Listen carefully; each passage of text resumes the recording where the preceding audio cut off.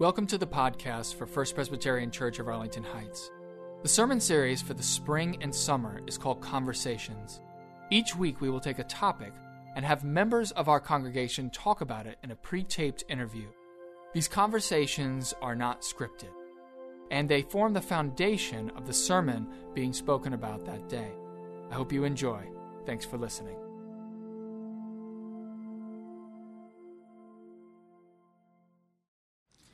Our scripture passage today from the Old Testament comes from 1 Chronicles 20, verses 1 through 5, also known as one of the hardest texts I've ever read in my life with my southern accent. So, I hope that you can follow along as I add extra syllables. In the spring of the year, the time when kings go out to battle, Joab led out the army. Ravaged by the country, the Ammonites came and besieged Rabbah. But David remained in Jerusalem. Joab attacked Rabbah and overthrew it. David took the crown of Milcom from his head. He found that it weighed a talent of gold, and in it was a precious stone, and it was placed on David's head. He also brought out the booty of the city, in very great amount. He brought out the people who were in it and set them to work with saws and iron picks and axes. Thus David did to all the cities of the Ammonites. Then David and all the people returned to Jerusalem. After this, war broke out with the Philistines in Gezer. Then Sibbecai the Hushathite killed Sippa, who was one of the descendants of the giants, and the Philistines were subdued. Again there was war with the Philistines, and Eliahan, the son of Jair, killed Lami, the brother of Goliath the Gittite, the shaft of whose spear was like the weaver's beam. The word of the Lord. Thanks be to God. Our second scripture reading today, it comes from the book of Ecclesiastes, chapter 3, verses 1 through 8. This is actually a quite famous passage, and it found its way into a song by the Byrds. Am I correct? Okay, so if you don't recognize it from having read it before, you will recognize it from the song. For everything there is a season, and a time for every matter under heaven. A time to be born and a time to die. A time to plant and a time to pluck up what is planted. A time to kill and a time to heal. A time to break down and a time to build up. A time to weep and a time to laugh. A time to mourn and a time to dance. A time to throw away stones and a time to gather stones together. A time to embrace and a time to refrain from embracing. A time to seek and a time to lose. A time to keep and a time to throw away. A time to tear and a time to sow. A time to keep silence and a time to speak. A time to love and a time to hate. A time for war and a time for peace. This is the word of the Lord. So we are now finished with our Modern Parables sermon series. To many sighs of relief, I am sure. And if you take nothing else away from what I did in that series, I hope you remember one line from that. The only line which came from the last sermon that I preached on Easter, which is that it's the stripes that make the zebra beautiful. I hope you will remember that line. That is a very important line because it relates to what we are talking about today and throughout this entire sermon series, which, as you heard me talk about with the children, is called Conversations. Conversations, of course, is something that happens between two or more people. And as I related to you, one of the difficulties with preaching is that it is a one-way thing. I speak, you have thoughts and ideas, you might agree, you might disagree with me, but the fact is you can't really tell me except for 3 seconds on the way out the door if you choose to say anything at all. So I wanted to create a sermon series where we could hear from you, where we could have the opportunity to hear what you think about a particular topic. And so rather than me each week laying the foundation, which is what I usually spend 5 to 10 minutes doing in my sermons, we're letting you all lay the foundation for us. And so each week there is going to be a pre-taped conversation between 2 or more people. We'll watch that for the first 5 minutes, and then we'll get into the sermon for today. For our first one of these, I decided to start you off slow, and it's just a conversation between myself and one other person. His name is Bert Jensen. You all might know Bert, but he is a retired FBI agent. And the reason I wanted to have a conversation with Bert is because he was instrumental in creating a program at the FBI for agents who needed to seek some type of confidential counseling. As you can imagine, being an FBI agent is a very challenging type of work. You see and you deal with things that can cause a lot of stress in your life. And at that time, when he helped create this, there was really nothing in place for the agents to be able to deal with the problems they have in their life. And so we got together and we had a conversation about that very topic, problems. So I want to start us off by looking at that today, and then we're going to get into the rest of what we're talking about. We're rolling. Yeah, we're rolling.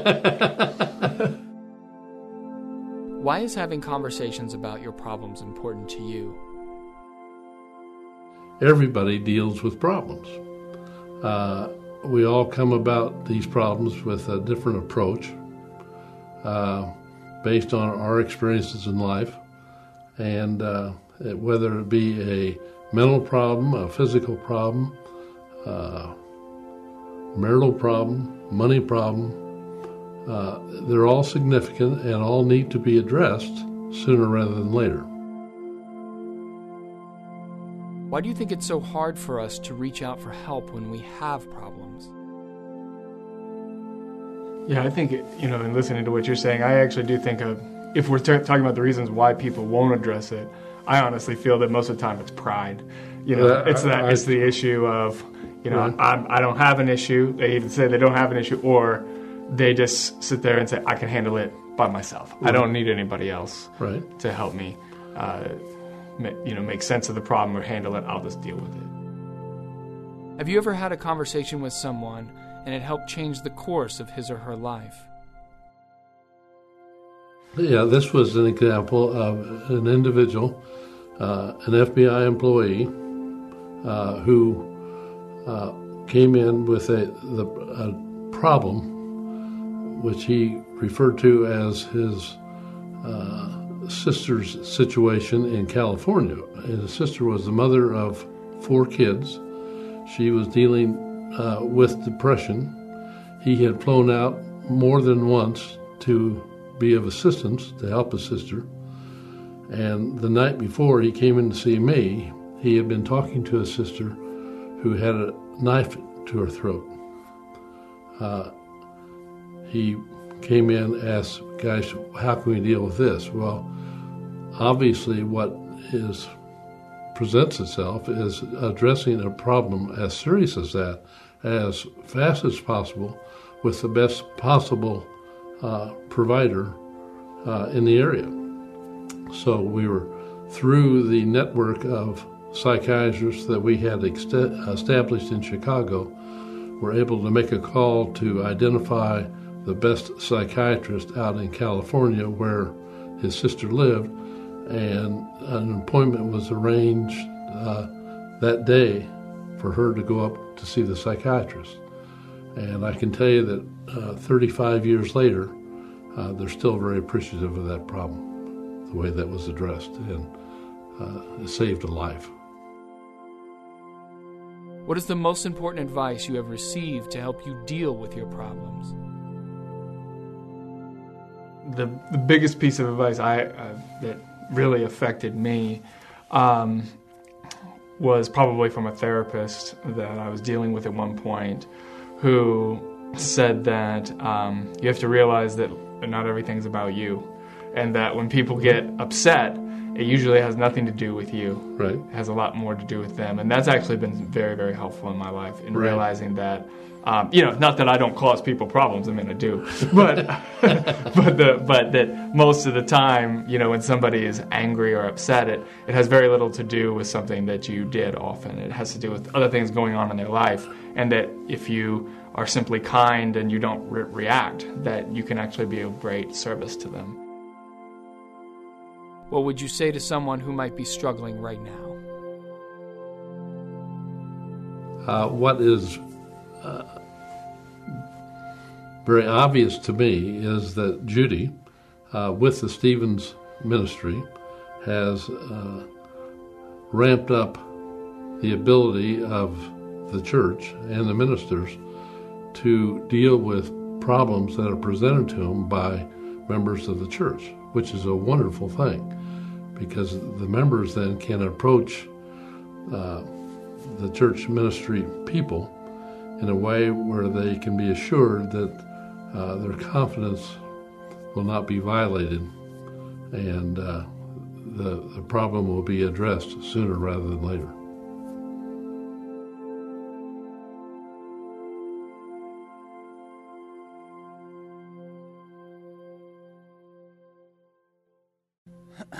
So that's the first one. And next week, when you see the next one, you're going to see there's a lot more people. There's been a lot of coordination to bring people in to do this, and it's really neat when you see them all cut together. The one next week is really cool too. So I hope that you can be there to see that. But I want to start off with something that Bert said, which is that we all have problems. I don't think anybody in here is ignorant of that fact. That is an issue that we all face, is that problems are part of the human condition. And that's why we read from Ecclesiastes, is because Ecclesiastes, it lists all of these things that we deal with in our lives, and it tells us that throughout human history there isn't a single person, Jesus included, who has not had to deal with problems in their life. Now, I think that if we're going to start off talking about problems today, we need to differentiate between the two different types of problems. There's good problems and there's bad problems. Good problem would be that there's so many people coming here that we don't have enough room for everyone, right? I wish we had that problem. Help me have that problem, okay? Start talking to people. I would like to have that problem here. But that's not what we're talking about. We're talking about bad problems. The problems that come upon us that are unwelcome, that harm us, and that we have to do something in order to resolve the conflict in our lives. Now, these problems, they come about as a result of three different scenarios. The first scenario is humans interacting with the world. The second scenario that causes us problems is humans interacting with each other. And the third is humans interacting with themselves. We're going to look at each of these individually, and we're going to talk about how they affect us as people. So the first one, humans interacting with the world. In the world, there are a lot of barriers that prevent us from being able to survive the way that we want to. Let's start small and work our way up. On the microbial level, we have to deal with lots of different sickness, right? Viruses, bacteria, they can make us quite sick. And sometimes we inherit genetic diseases from our ancestors. But even if you're able to avoid all of that sickness, all of the health problems, we still have an issue. Because we need energy in order to get through our day, don't we? And what gives us energy? What do we have to do? We have to eat. We need to drink water. Those are the things that we need. Now, in our country, water, food is very plentiful. Other parts of the world, not so much. The reason why is usually climate. The climate is not good in certain parts of the world for growing the food you need for the population. And if the food isn't growing well, that probably tells you something about the climate for the people. For human beings, climate, there's a very limited range of temperatures that are good for us. If it's too hot, what's going to happen? You're going to die from heat stroke, you'll die from dehydration. If it's too cold, you'll die from hypothermia. You have to be right in that middle range. And if you're not, it can be very bad for us. The climate can also destroy us through natural disasters, right? Floods, wildfires, hurricanes, tornadoes, earthquakes. All of these things can wipe out our entire livelihood in the blink of an eye. And most of those situations, particularly those of natural disasters, the only thing that you can do, because they're totally out of your control, is come together with other people if you survive them. We have to help each other out. Which leads me to the second place where we find problems, and that is with each other. If you have ever taken the opportunity to step back and observe humans in the way that you might observe wildlife, it is very interesting to do so. I don't know if you've ever done this. I enjoy doing it. But you will find that there's a very fascinating paradox when it comes to human beings. We want and we desire to be around other people, but we have a very limited tolerance for how long we can be around them before we get into conflict with other people. True? True, right? Now let's use a good example of this. Let's talk about kids in school. You stick hundreds of kids in a building for 8 hours a day, and you expect them to get along. That's the idea, right? Now, at the beginning of the school year, September, October, it's okay. It's not too bad, right? Because they just got off a summer break. They're back. They're excited to see their friends, get on with the year. It's still warm outside, so they can burn off the extra energy. But come November, when it starts to get cold and everybody's sequestered inside, things get a little bit more tight. The conflicts start to ratchet up. November is the beginning of fight season for administrators in middle school and high school, because it starts in November and it escalates all the way through spring. Where I went to school, by the springtime in high school, we would have 2 or 3 fights a day in our school sometimes. It was that bad because these teenagers, they're just tired of being around the same people all the time. And the conflicts, they become really, really friction-filled. Now, in the adult world, these skirmishes, they play themselves out on a much larger stage. So in the adult world, when we disagree over the distribution of resources, over the role and purpose of government, even over fundamental ideas about how we are supposed to live our lives, well, that can cause us to get into conflict. And those conflicts can escalate within our own society and among other nations. And we have pretty much 3 options at our disposal if we want to resolve these conflicts. The first is diplomacy. You can talk it out. The second is sanctions, that is, the withholding of resources. And the third is war. That's the removal of opposition through violence. What I find to be so interesting about these 3 tactics that we use on a global scale is that it's the same thing that we use on an individual level when we're trying to deal with it. Let me use my boys as an example of this. So I have a 5.5-year-old who's named Elijah, and I have an almost 3-year-old who's named Lucas. And let's say, just as a hypothetical situation, it never happens, of course, but let's say that they both want the toy at the same time, right? So they're getting into a fight over the distribution of resources. They both want the same resource. So their go-to tactic is violence, no doubt about it. They will fight each other for it, and they'll try to overpower the other one to take what they want for themselves, right? But my older one, Elijah, he's starting to learn a little bit better ways to go about it. And so he might say, okay, Lucas, you can have the toy, but what that means is that you can't have your special drink later on. Now, special drinks are very important in our house. During the week, my kids can only have milk and water. But on the weekend, we give them a special drink, which is not alcohol, by the way, okay?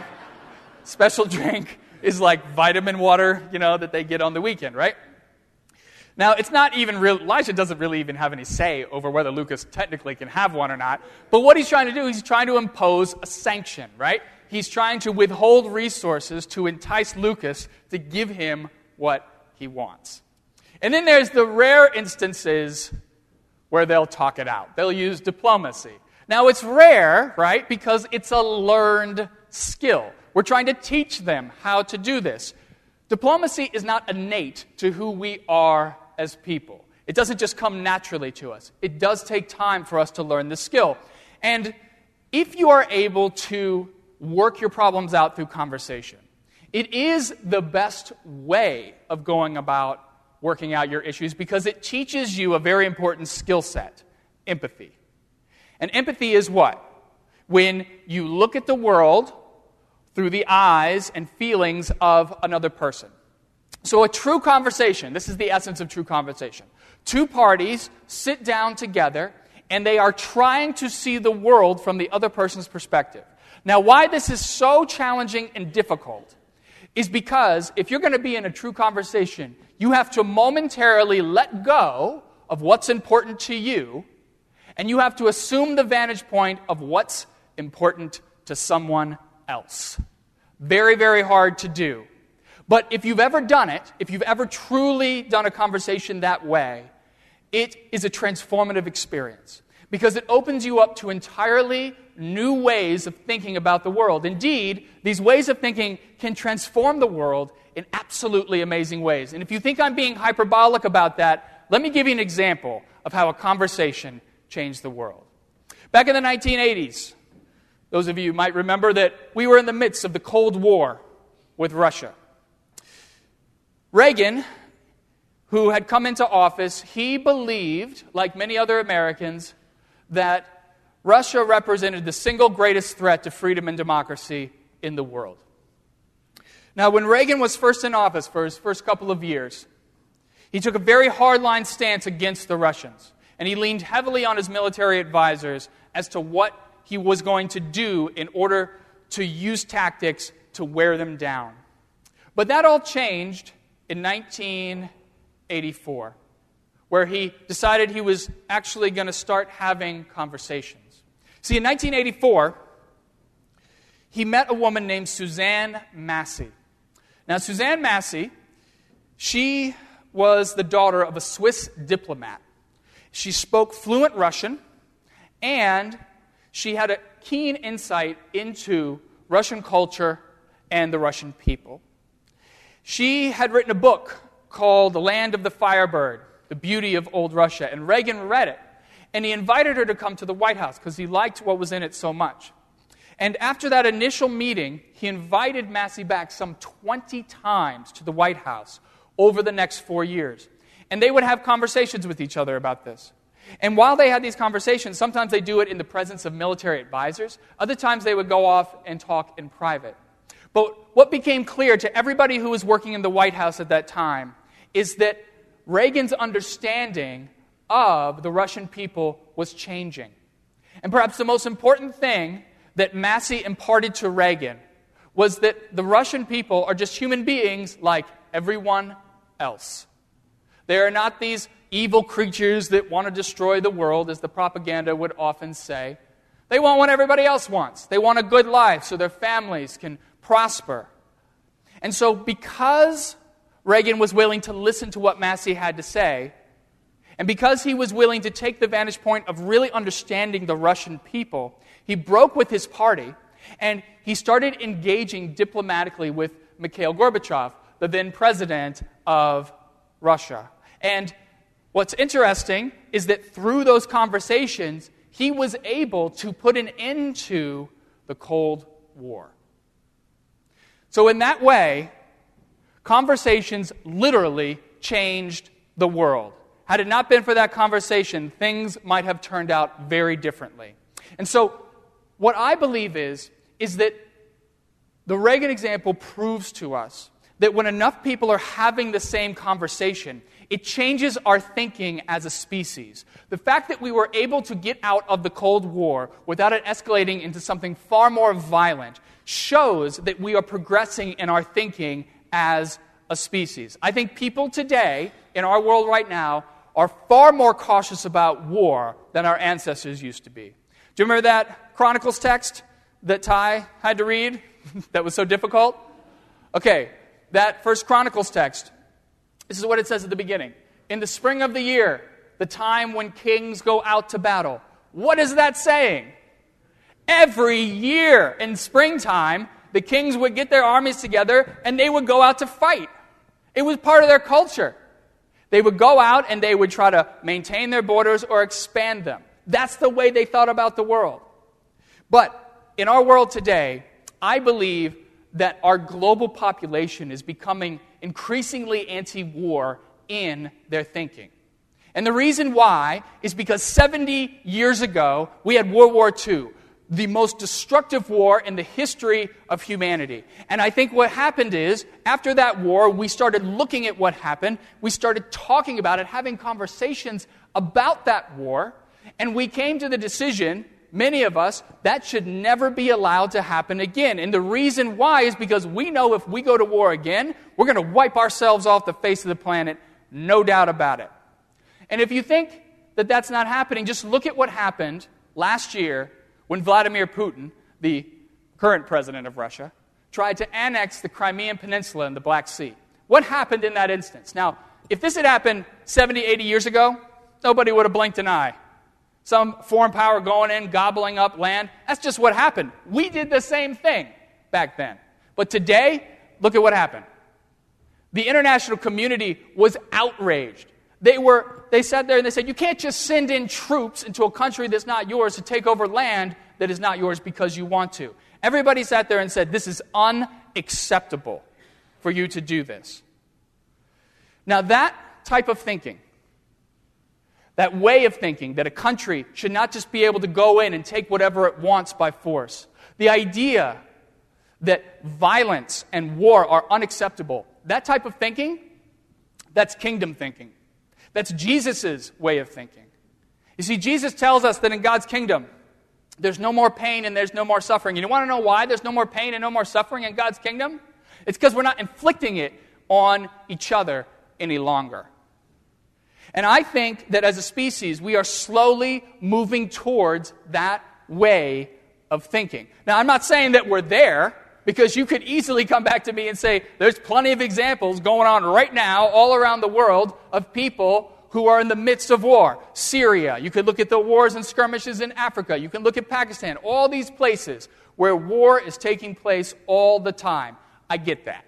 But I think that as a global population, we are much further and closer to Jesus' way of thinking than we've ever been. And the reason why is because we are having conversations, and those conversations are changing the way that we're thinking on an individual level. Which brings me to the final place where we have conflict in our lives, and that is within ourselves.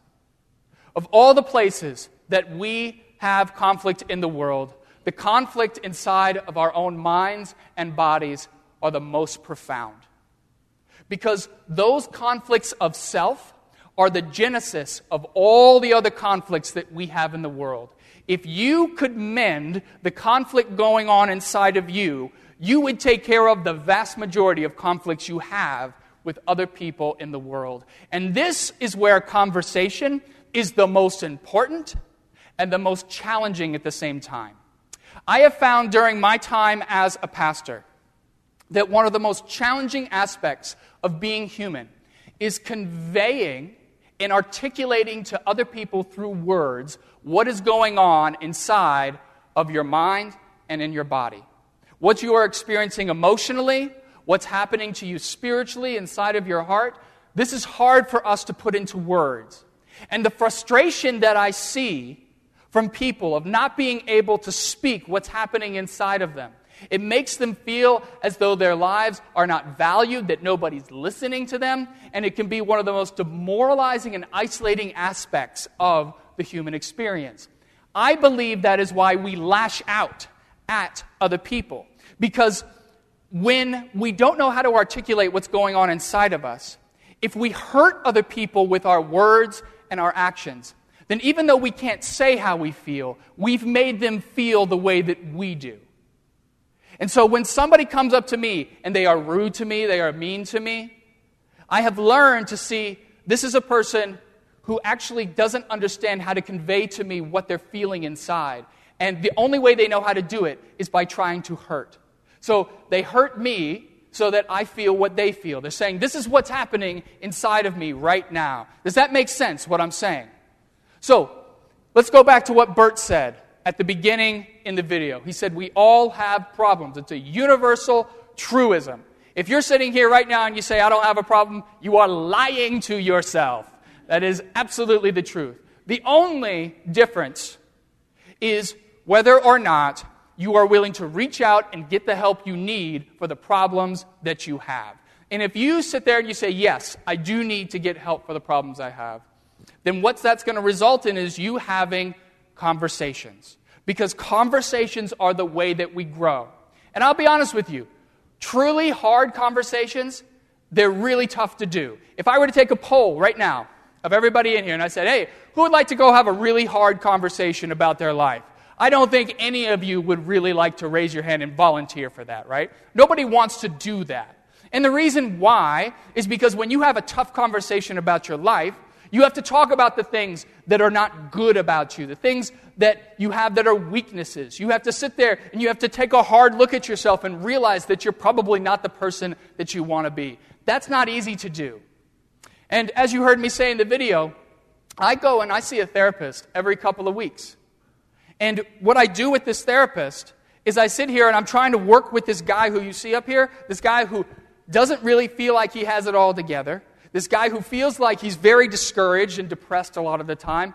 And I have to talk with my therapist about the mistakes that I have made in my life and how I can work to overcome those things.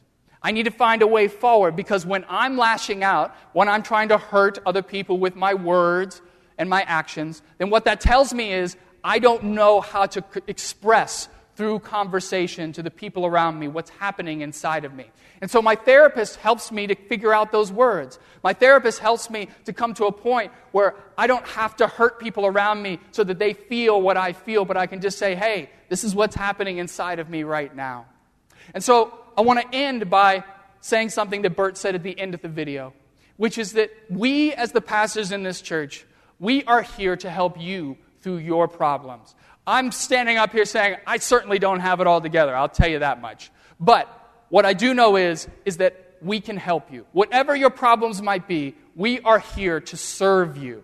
If you come to us, we have resources. If we can't deal with it individually, we might refer you to a Stephen minister. That program is starting today. We're commissioning them today in our church. So if you need somebody to listen to you and talk to you, that's the Stephen ministry. If it's beyond what we can do, we will find you the resources.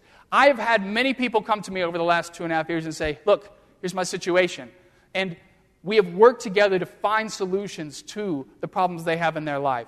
So don't wait another day. Don't sit back and say, you know what, I got it taken care of. I don't need anybody else. Come, see us. We're here. This is why you have us here.